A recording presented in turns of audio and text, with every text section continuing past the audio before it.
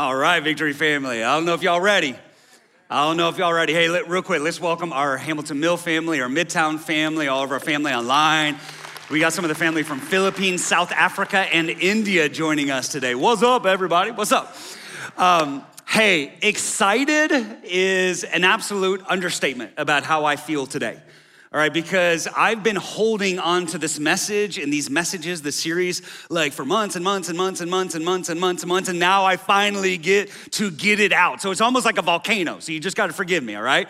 It's just been held in for a while, and you're about to get all of it, because what God began to share with me months and months and months ago was the vision of what we're about to be about, not just for a few weeks or a few months, but in this entire next season, maybe even stretching into years, because the truths that we're talking about today outlive a series. Come on, outlive a sermon. You ever listen to a sermon and you're like, all right, I'll leave that one on Sunday. No, these truths permeate and change life and direction and ministry and the world that you find yourself in. So whether or not you're here for the first time, whether or not you've been a member for years, or you're in the building, or you're joining us from Atlanta to LA, God has a word for you. Come on, somebody, just say, God has a word for me. God's gonna speak today, all right? So now I want you to listen really carefully, because I'm gonna ask you a question, and I need you to be able to answer it by the time that we're done. Okay, I need you to be able to answer the question I'm going to ask you at the end of the message. So you gotta have really, really good ears to hear what we're saying. So this past August, all right, Summer and I, we went on a retreat in advance, you would say that, to the mountains of North Georgia with our senior executive team, and the 7 of us got away to really just talk about and pursue God and what he has for this next year.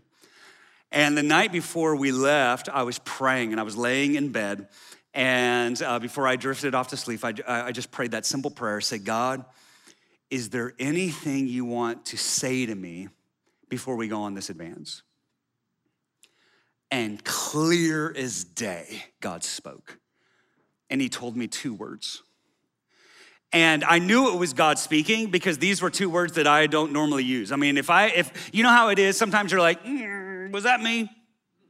Right, was that me saying that? Was that the pizza I ate? Like, what, is that the enemy? What, listen, if I was speaking to myself, I would have used different words. And I know this was God, because these are 2 words that I don't use. And when God spoke these 2 words, it was like my heart leapt, because I knew that God had just walked into the room. I was like Moses. I was like in this burning bush, holy ground sort of moment when God spoke these 2 words. And the 2 words that God spoke were emancipating greatness. Emancipating greatness. Emancipating great. Say it with me. Emancipating greatness. Come on, again. Emancipating greatness. Emancipating greatness. And when I heard those words, it was like the weight of those words like washed on me. And I was like, oh God, what does that mean? What are you saying? I'm like going to the dictionary. Like, what are you saying? What are you speaking, God? And so the next day when we went on our advance and we found ourselves in the living room, I shared those 2 words with the team here. And they almost immediately, they all just kind of sat back in their seat and they said, that's God. That's God. And as we started to unpack the weight of those words and what God was saying through those words, our discussion began aligning with what the Holy Spirit had already been speaking to me over the last 18 months, and began forming what we're talking about today and moving into this next season. Now, let me just say this. Those 2 words, emancipating greatness, are the 2 words that are gonna define and give direction and heart to where this Victory family is going as we begin to move forward. So I am so excited about what God is about to do here in our midst. I don't know if you're excited, but let's begin to walk through this thing together, okay? So if you rewind all the way back, all right, like page 1, rewind all the way back, God says, let there be, yes. You've at least read the first sentence of the Bible. That's awesome. And then he says what? He says, it's good. It's good, right? And then he creates planets and sky, and he says, it's good. Then he creates plants and water and animals and fish. And he says, it's good. And then we find the most stunning words ever printed or uttered in human language. He says this, Genesis 1:27. So God created human beings in his own image. In the image of God, he created them, male and female, he created them. Listen to me today. The Milky Way galaxy is not made in the image of God. The most beautiful sunset is not made in the image of God. The most beautiful flowers are not made in the image of God. The animals that roam on the plain are not made in the image of God. Only one thing in all of existence has been given the dignity and the honor and the privilege to be made in the image of God, and that is humanity. Humanity made in God's image. And so with master sculptor hands that put Michelangelo to shame, God took dirt and he formed it into a man. In fact, in the Hebrew, dirt is Adamah and human is Adam. So out of Adamah, God forms Adam. Out of the earth, God forms man, and he sculpts it, and into the nostrils that God is custom form with his own hand. God breathes the breath of life, the pneuma of God, the breath of God, the Spirit of God courses through the lungs, then the veins of that custom made person, and then the eyes of Adam open up. And Adam stands to his feet, this amazing, unique, privileged, dignified piece of dirt. And he is unlike anything else in all of creation because God has put his thumbprint on him. And he stands to his feet and he's made in his image. And then out of Adam, God draws Eve. And she is unlike anything else in all creation too. She's like Adam, but unlike Adam. Because in her own unique way, she's like the Father. They're made in God's image, the image of God, the imago Dei, the image of God has been placed on them like a thumbprint. They are not gods, but they are made in God's image. They are not deity, but they do have dignity. Come on, somebody. God put his nobility, God put his character on them. God put his giftings and reflections of his beauty in them. God put his unique gifts and talents and abilities and personality and dream in them. And those gifts and talents and abilities and personalities and dreams, they aren't innate to Adam and Eve. They are gifted, they are given, they are placed, they are imparted. Every single thing that they're good at is a different turn of the beauty of the diamond of God in their life. It's a different aspect. Every pure dream they have has been placed by a good creator. Every personality trait has been gifted. Every burning passion that they have to climb the next mountain and to accomplish something amazing for God in this life has been placed by that burning heart that they have is borrowed from the bonfire of God. Every good thing they had, the heart of a father is placed there by Adam. The heart of a mother is placed there by God. God gifts, God gives. Their heart for righteousness, their heart for justice, their heart for adventure, their heart for love is given by God. It's his image that's been placed on them, his own unique, wondrous, glorious image placed on his creation. The psalmist says this, Psalm 139. He said, "You formed my innermost being. You shaped my delicate inside and my intricate outside, and you wove them all together in my mother's womb. I thank you, God, for making me so mysteriously complex." Do you believe that today? I don't know if you believe that today. God wants to awaken that inside you today. Everything you do, God, is marvelously breathtaking. It simply amazes me to think about it, how thoroughly you know me, Lord. You even formed every bone in my body when you created me in the secret place, carefully, skillfully shaping me from nothing to something. You saw who you created me to be before I became me. Before I had ever even seen the light of day, the number of days you planned for me were already recorded in your book. Every single moment you are thinking of me, how precious, how wonderful to consider that you cherish me constantly in your every thought. Oh God, your desires towards me are more than the grains of sand on every shore. When I awake each morning, you're still with me.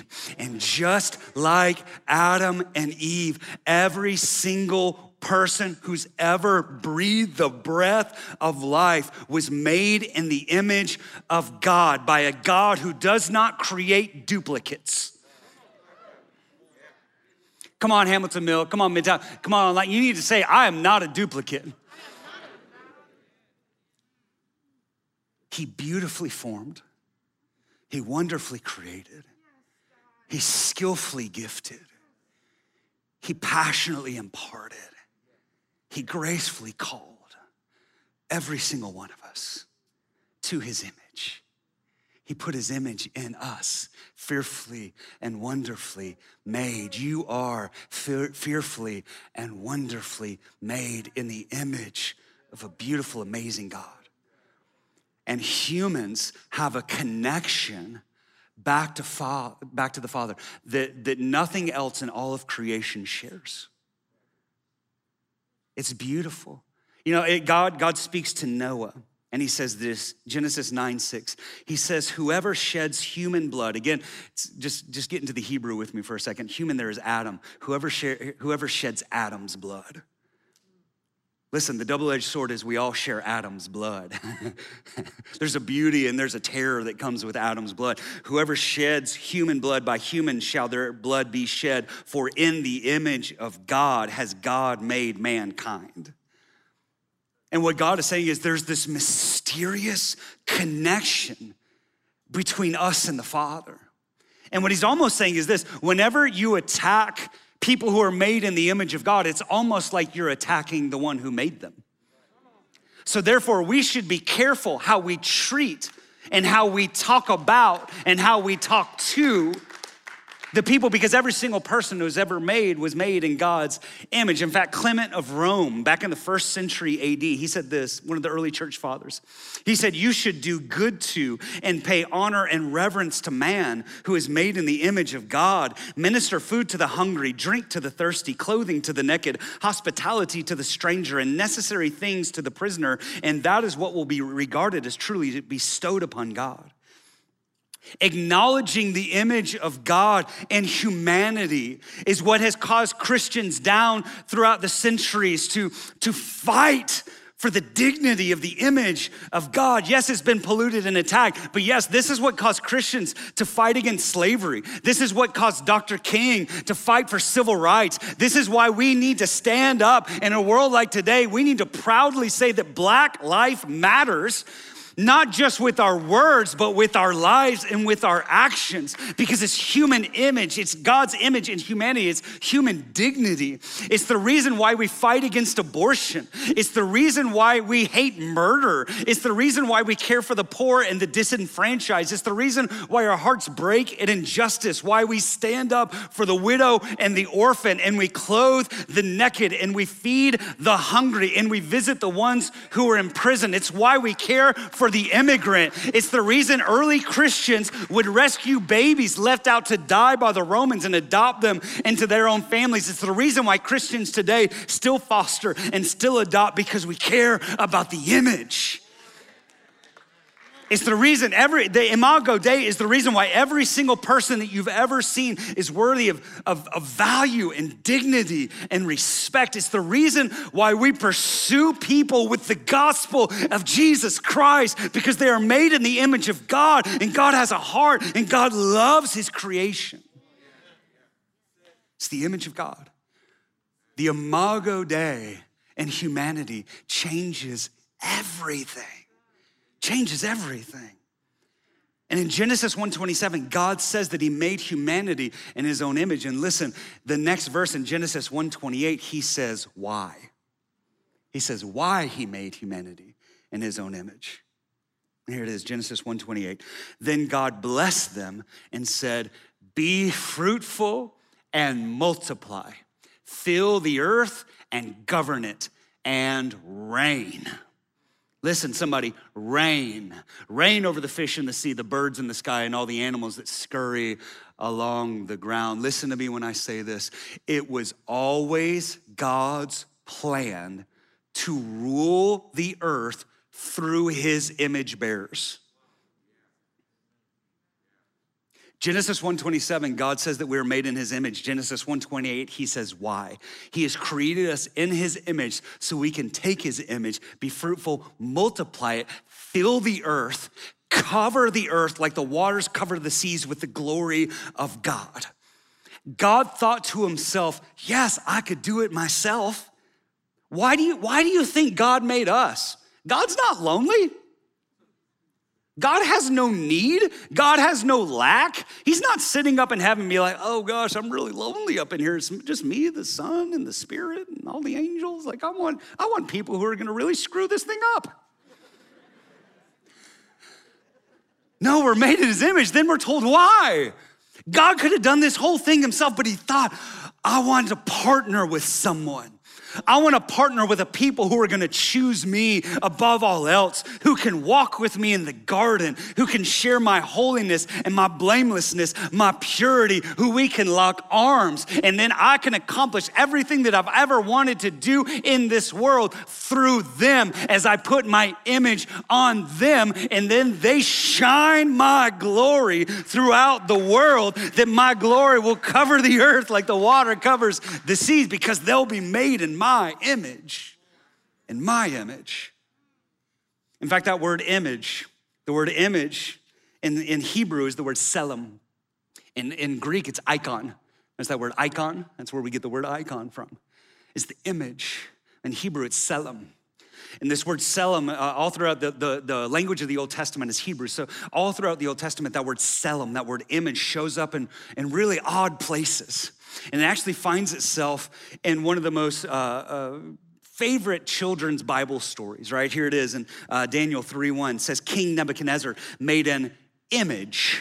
He made a selim of gold, 60 cubits high and 6 cubits wide, and he set it up on the plain of Dura in the province of Babylon. And so what happens is this Babylonian king Nebuchadnezzar, he makes a selim, he makes an image of himself, 60, which is 90 feet high and like 10 feet wide, right? And so like he makes this giant image out of gold, and he commands everybody to bow down and worship it, or else they're gonna get thrown in the fiery furnace. That's where Shadrach, Meshach, and Abednego come in. Why? Because they won't worship the image of a man.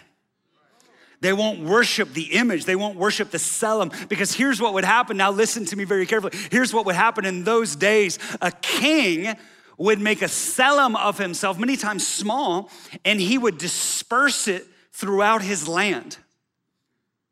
There would be multiple selims all over the place. Why? Because as the people were walking throughout the earth, they would see the selim and be reminded of the king. And they would see the selim and they would know that's not the king, but it reminds me who sits on the throne. Because it's not him, it's not exactly him, but it's like him. And as I walk by, as I see the selim, it reminds me, it points me to something greater, because there's some attributes there. Everyone is a little bit different, but it all reminds me of who the actual king is. In fact, in the Middle Eastern culture at that time, in the Egyptian days, they would say that a king ruled in the image of a particular false god, right? In fact, King Tut, everybody remembers King Tut, right? Y'all remember King Tut? King Tut, his full name is Tutankhamun, which actually means the one who rules in the image of Amen. Tutankhamun, Amen. And so the idea was this: if you wanted to know what the false god Amen looked like, you would look at his image in Tutankhamun. And one of the most unfathomable mysteries of all life is that is what God did when he made you and he made me. He created a selim of himself, an image of himself, and he placed that image in different places in this world to represent himself, so that others walk by, they would see the image of God and they would know that's not God, but it's like, kind of like it. And so they would remember who's sitting on the throne. As that Tselem shines, the more that Tselem looks like the king, the more people think of the king whenever they see the Tselem. Now don't get it twisted. You're not God. And you'll never be God. You can never gradually become God. I see people all the time, oh, you're a God. No, this world would be in trouble if you're a God. Here's the crazy stuff. 2 Corinthians 4:7, but we have this treasure. Everybody say treasure. In jars of clay to show that this all-surpassing power is from God and not from us. You're just a jar of clay. You're just a jar of clay. The image of God isn't the outside. You are weak and you are fragile and you are frail, and in and of yourself you have nothing, are nothing, and can do nothing. But with the glorious treasure of the image of God that he has placed within you, the permanent things, the eternal things that God has planted eternity in the heart of every human, you are made in his image. We are the Tselem Elohim. We are the image of God. We are made in his image. We are image bearers. And here's how I'd say it. We were made to shine God's image so that others would see us and remember who the king is. We are made to shine God's image so that others would see the Tselem of God in us and remember who the king is. You're not the king and you'll never be the king, but you point to the king. That's the glorious thing that we get to share. But here's the deal, Satan knew God's plan. Satan knew God's plan. Satan knew that God's plan was to put his image inside humanity and through humanity to shine and to rule in the world. And so he knew this. He's not an idiot. He's in fact very intelligent. Satan knew I could never harm God, so I'll go after the next best thing. I'll go after his image. So he rolls into the garden in Genesis 3, Adam and Eve, the ones who have been made in the pure and the spotless, the unpolluted, undiluted image of God, they sin. They sin. And now this glorious God image, it's tainted and it's polluted. And then their kids, the first ever born Cain murders the second ever born Abel. And things just begin spiraling out because sin leads to ever increasing wickedness. And we find new ways of sinning every single day. And humanity can't any longer shine the beauty of the image of God. The image, listen, the image is still there. It's just covered up and polluted. And in fact, it's like as people look at the image bearers, they don't see God anymore. All they see is us. The Tselem is covered. The Tselem is changed. The Tselem, oh, it's deep. It's still there. It's deep down inside. It's still there. But God had a plan. Everybody say, thank you, God, you had a plan. Thank you, God, you had a plan. And Jesus comes. And Jesus comes. And while humans are made like God, Jesus comes as the exact image of God. Get this. Colossians 1:15, Christ is the visible image. This is in Greek. Christ is the visible icon of the invisible God. He existed before anything was created and is supreme over all creation. Jesus says, if you've seen me, you've seen the Father. The invisible God becomes visible in Jesus. Jesus is God made flesh, the incarnation, 100% God, 100% man. He is the incarnate. God put on skin and came down. And when we see Jesus, we've seen the Father. And Jesus Christ, the Messiah, the Son of God, God in the flesh, lives the perfect life, then goes to the cross. He dies. 3 days later, stone rolls away. Breath of life enters back into him, resurrected, ascends into heaven. And the question is, why? Why did Jesus do that? Why? I know we're gonna go straight to John 3:16, right? Why? Your answer, listen to me very carefully. Your answer to the question, why did Jesus come and do everything that Jesus did? Your answer to that question will radically alter how you live on this earth. Why did Jesus come? Here's what most Christians will say. Jesus came to forgive my sins so I could go to heaven.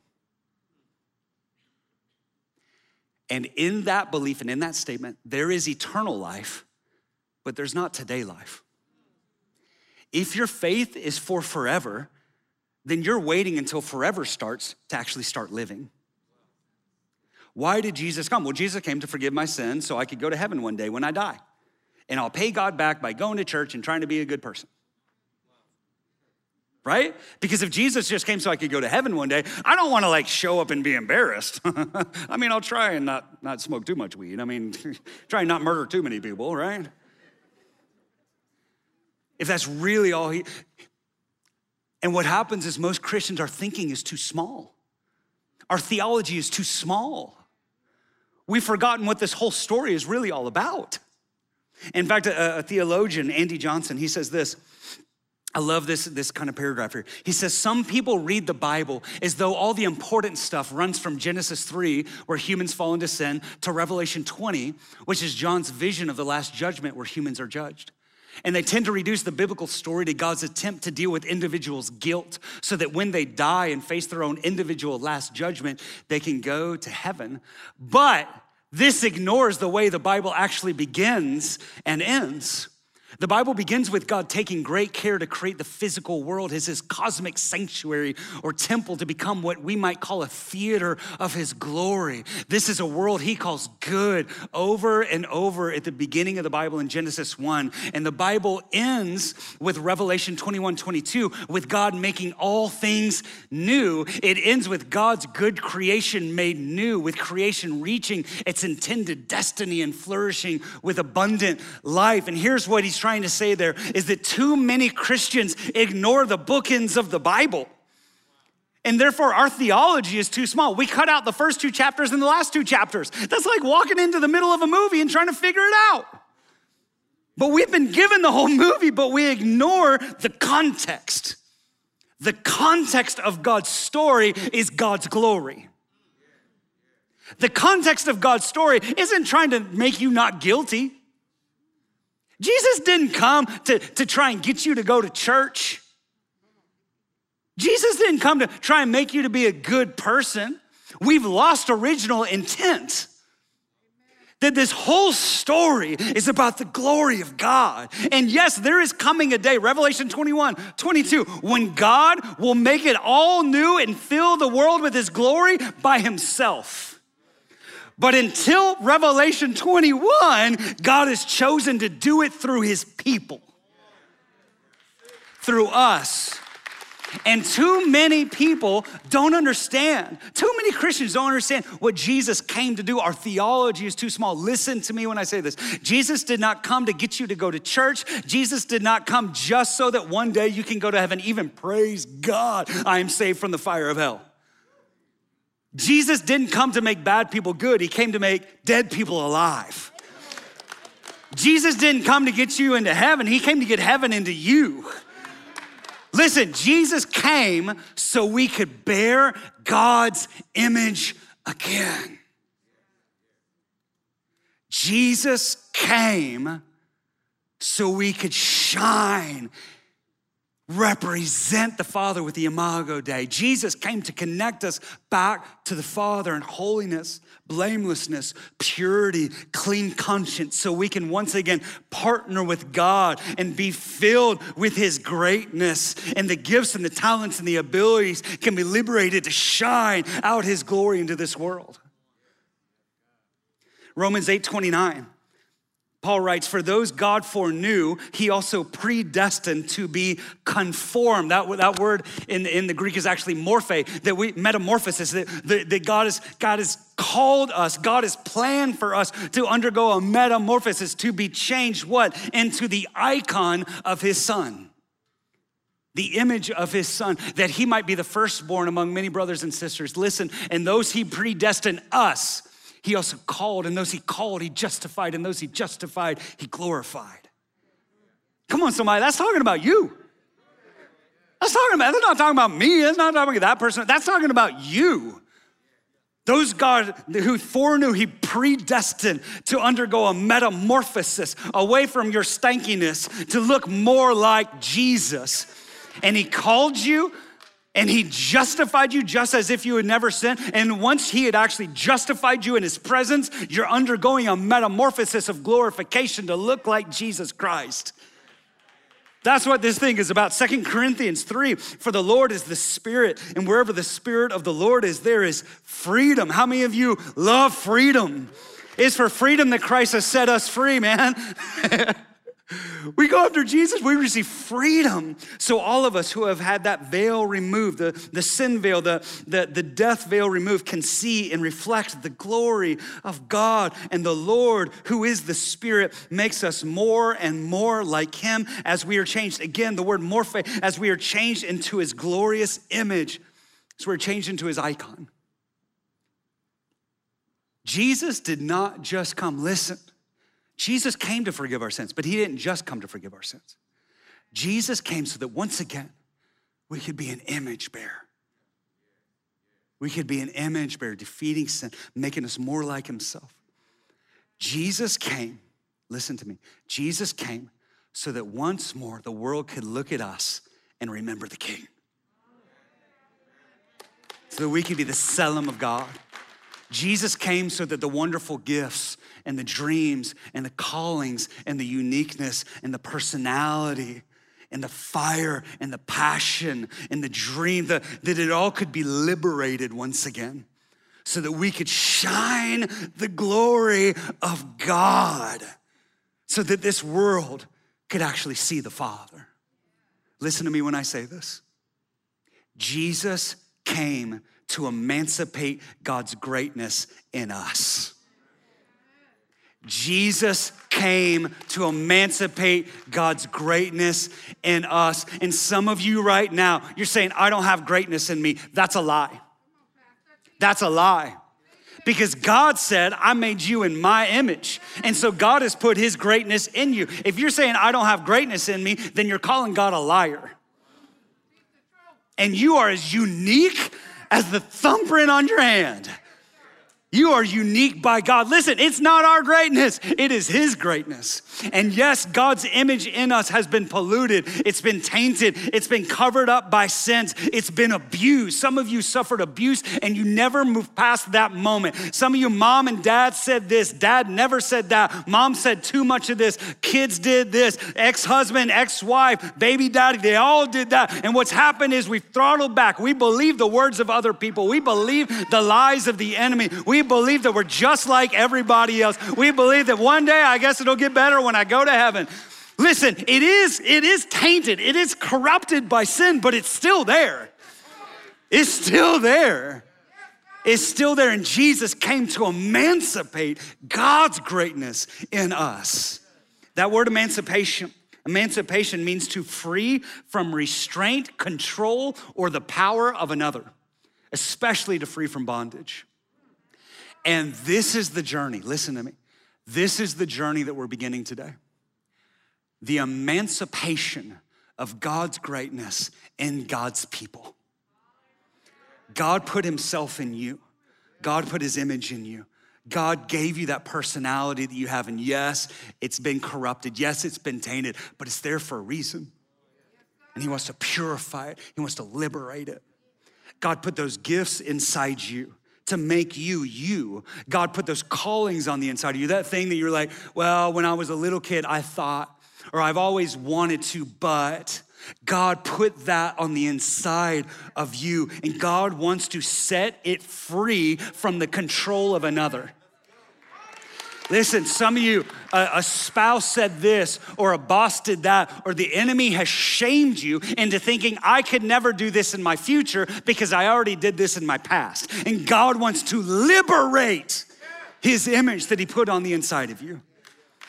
Listen, emancipating greatness is about getting what God put in you out of you.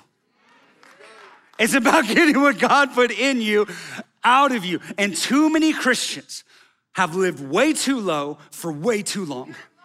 And we have settled for the American dream. And where our dream is one day I'll get the boat. One day I'll get that promotion. And we're living for the things that everybody else lives for.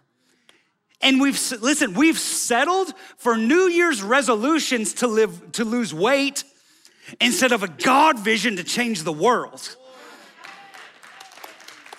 And we've lived low, we've lived depressed, we've lived throttled back, we've lived compromised, we've lived in sin, we've compromised in our relationships, we've compromised in our lives, we believe the lies of everybody else and the voice that speaks to us while we're going to sleep at night. And God wants to liberate that once again, to free us to be and to do everything that He's called us to be. Philip Brooks says, dreadful will be the day when the world becomes contented, when one great universal satisfaction spreads itself over the world. Sad will be the day for every man when he becomes absolutely contented with the life that he is living, with the thoughts that he is thinking, with the deeds that he is doing, when there is not forever beating at the doors of his soul some great desire to do something larger, which he knows that he was meant and made to do because he is a child of God. You were made in God's image for a reason. For a reason. He put His uniqueness in you, the gifts, the callings, the dreams, the abilities, the passion inside of you for a reason. And that is to fill the earth with the glory of God through the unique, wonderful, marvelous, unduplicated image that He put on the inside of you. Ephesians 2:10, for we are God's masterpiece. He's created us anew in Christ Jesus so we can do the good things He planned for us long ago. God has work for you to do. Ephesians 4:1, I urge you to live a life worthy of the calling that you've received. You have received a calling. And so what I believe that God is calling us to do today is to shake off complacency, to begin to dream again, to begin to risk again. I love that C.S. Lewis says, you're never too old to set another goal or to dream a new dream. Some of you are like, oh, I'm 75, I'm just coasting. No, man, you're never too old. Set another goal or dream another dream. You're never too old to see the greatness that God put inside you be emancipated for His glory. We come from a long line of men and women who have risked it all to be and to do everything that God called them to be. And what it's gonna look like in this next season. I can't even imagine. Listen, I can't even imagine. Some of you this time next year are gonna be working new jobs. Some of you this time next year, you're gonna be in new careers. You're not gonna have a new job, you have a new career. Some of you this time next year, you're gonna have written that book. Some of you this time next year, you're actually gonna publish the book that you wrote 15 years ago, but you're too afraid to do it. Some of you are actually gonna start developing the gifts, the abilities. You're gonna start taking some art classes. You're actually gonna start taking some dance lessons. You're actually gonna pick up that guitar again and start singing to the Lord without the guilt and the shame that you have, which keeps you from doing it even right now. Some of you are gonna start seeing healing come to your family. Some of you are gonna start seeing healing come to yourself. You're actually gonna open your mouth and speak the good news to the world around you because you no longer have the fear of man, you have the fear of God. And so you're gonna see healing come to your coworkers. You're gonna see salvation come to your neighborhood. You're gonna see this gift and this calling awakened on the inside of you that you always dreamed was possible, but it got buried along the way. And so the question is this: do you believe that a great God made you for great things? Do you believe that? Do you believe that? Let me ask you this last question. What do you see? It's not a trick question. Actually, it kind of is. It's an apple, right? Duh. I don't see an apple. I see an orchard. Every apple has the potential of a forest inside of it. And most apples never actually realize that potential because of a myriad of reasons. But listen to me. Even naturally speaking, there is greatness locked up in this apple. Do you see it? Can you look past the shell for a second? Can you look past the flaws and see that God has imparted something on the inside here? If it could just get out, it could be big. It could be marvelous, it could be beautiful. Because God put something on the inside of here. Now the question is this: What does the greatness look like? How do we get it out? Yeah. We're gonna get to all that. We're gonna get to all that. That's why there's more than 1 week, okay? But the question for today is this that you're gonna have to answer. Do I believe that a great God made me for great things? And if you do, let's put this up here. Let's say it together. I believe a great God made me for great things. Come on. I believe a great God made me for great things. Come on, louder. Come on, Hamilton Mill Midtown. I believe a great God made me for great. Come on, sitting in your house with your pajamas on. Put your cup of coffee down. I believe a great God made me for great things. Because God put his greatness in you. And it's time to get it out. And that's the journey we're about to embark on.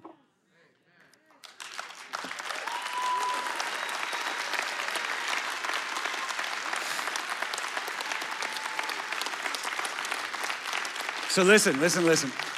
Before we close, I want to acknowledge a couple in this church who I believe that God has put greatness in. And this is a couple who's been faithfully serving here inside the life of the church. And God in this next season is calling them to what we would even say a greater position here inside the life of the church. And so today, to everyone, I want to announce and introduce the new associate campus pastors here at Norcross, our very own pastors Darius and Melba Dunson. Come on up.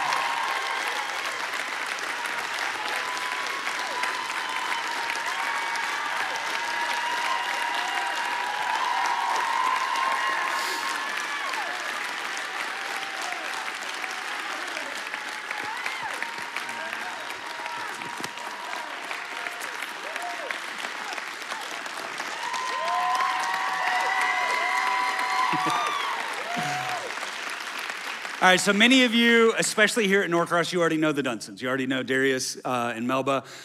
They've been involved in member care and pastoral care and membership and all those sorts of things. But in this next season, they're stepping into this new role here, which we're creating the Associate Campus Pastors of Norcross. So they're actually leading the 55 Norcross staff. They're furthering the health and the well-being of this campus. They're gonna be preaching from the platform. You've already seen that. Helping you to see the greatness that God put in you get emancipated. That's what's gonna be happening. And the reason why I brought them up here today is twofold, okay? Is a number of years ago, I remember we were sitting on a boat.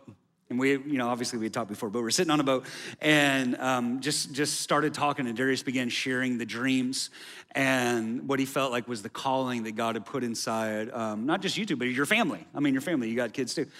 And right then, God started to speak to me about him and about them, and started watching your faithfulness, started watching the excellence that you did ministry and the gifts and the greatness that God had put on the inside of you, and how you allowed that not just to stay hidden, but actually start getting out. And so what I want to do in front of everybody here and everybody online and everybody at the campus is I want to affirm the gifts and the callings that God has put inside their life. Darius and Melba, I believe that a great God made you for great things. He has put his greatness on the inside of you. It's not yours, it's his, but he put it, he trusted you with it, and you've been faithful with it. And if you can be faithful with little, you'll be given more. And I'm excited to watch what happens as the gifts and the callings of God inside you begin to get out of you in this next season, and how it's gonna change not just a church, but a city and beyond for the glory of God. And I don't believe that that's just true for them. I believe that's true for every single person under the sound of my voice.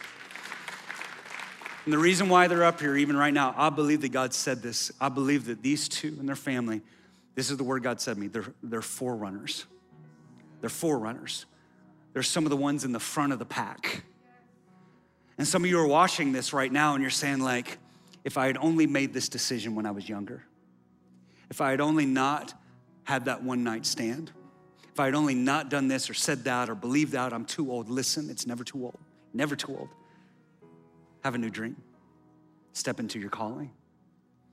I believe they're forerunners of countless others.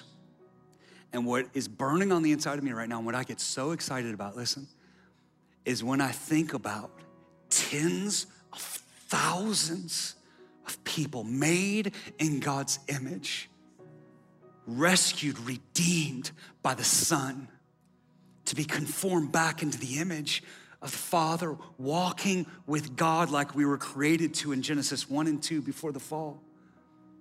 Partnering with God, arms in arms with the Holy Spirit.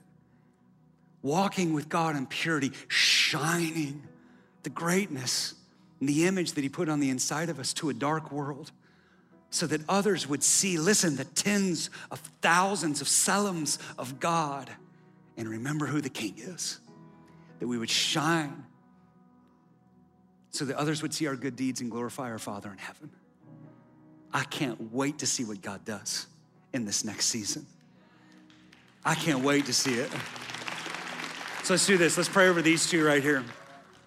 God, I thank you for the gifts and the callings of God. I thank you, Father, for the unique image that you have placed inside Darius. I thank you for the unique image that you've placed inside Melba. God, I thank you for their faithfulness in this past season. God, that you can trust them with more. And I look forward to seeing this greatness continue to be emancipated in and through their lives for the glory of God and for their good. God, I thank you for the blessing that they're stepping into and what they've been in the past year. God, I pray that you would amplify it and magnify it in this next season. God, we bless them in the name of Jesus as you place them into this new position here inside the life of the church. God, I pray that there would be an explosion of your life in and through them to be a blessing to this body and beyond. And we bless them, we set them, and we thank God for them right now in the name of Jesus. And everybody said, amen, amen, amen. Let's give it up one more time.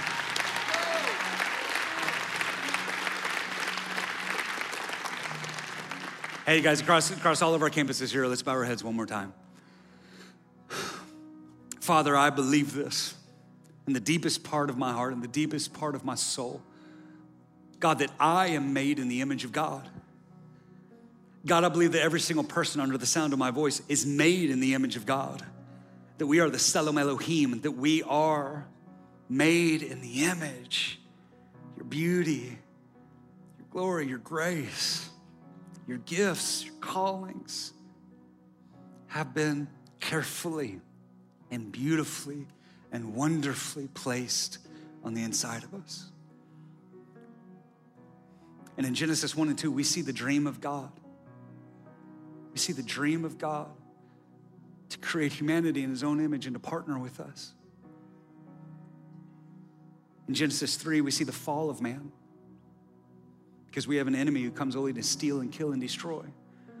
But God, thank God that Jesus came to give us life and life to the fullest. And God, there's the reality that some of us in here as Christians, that we have life, but we don't have life to the fullest because we're living for heaven one day instead of realizing that eternal life has already begun today.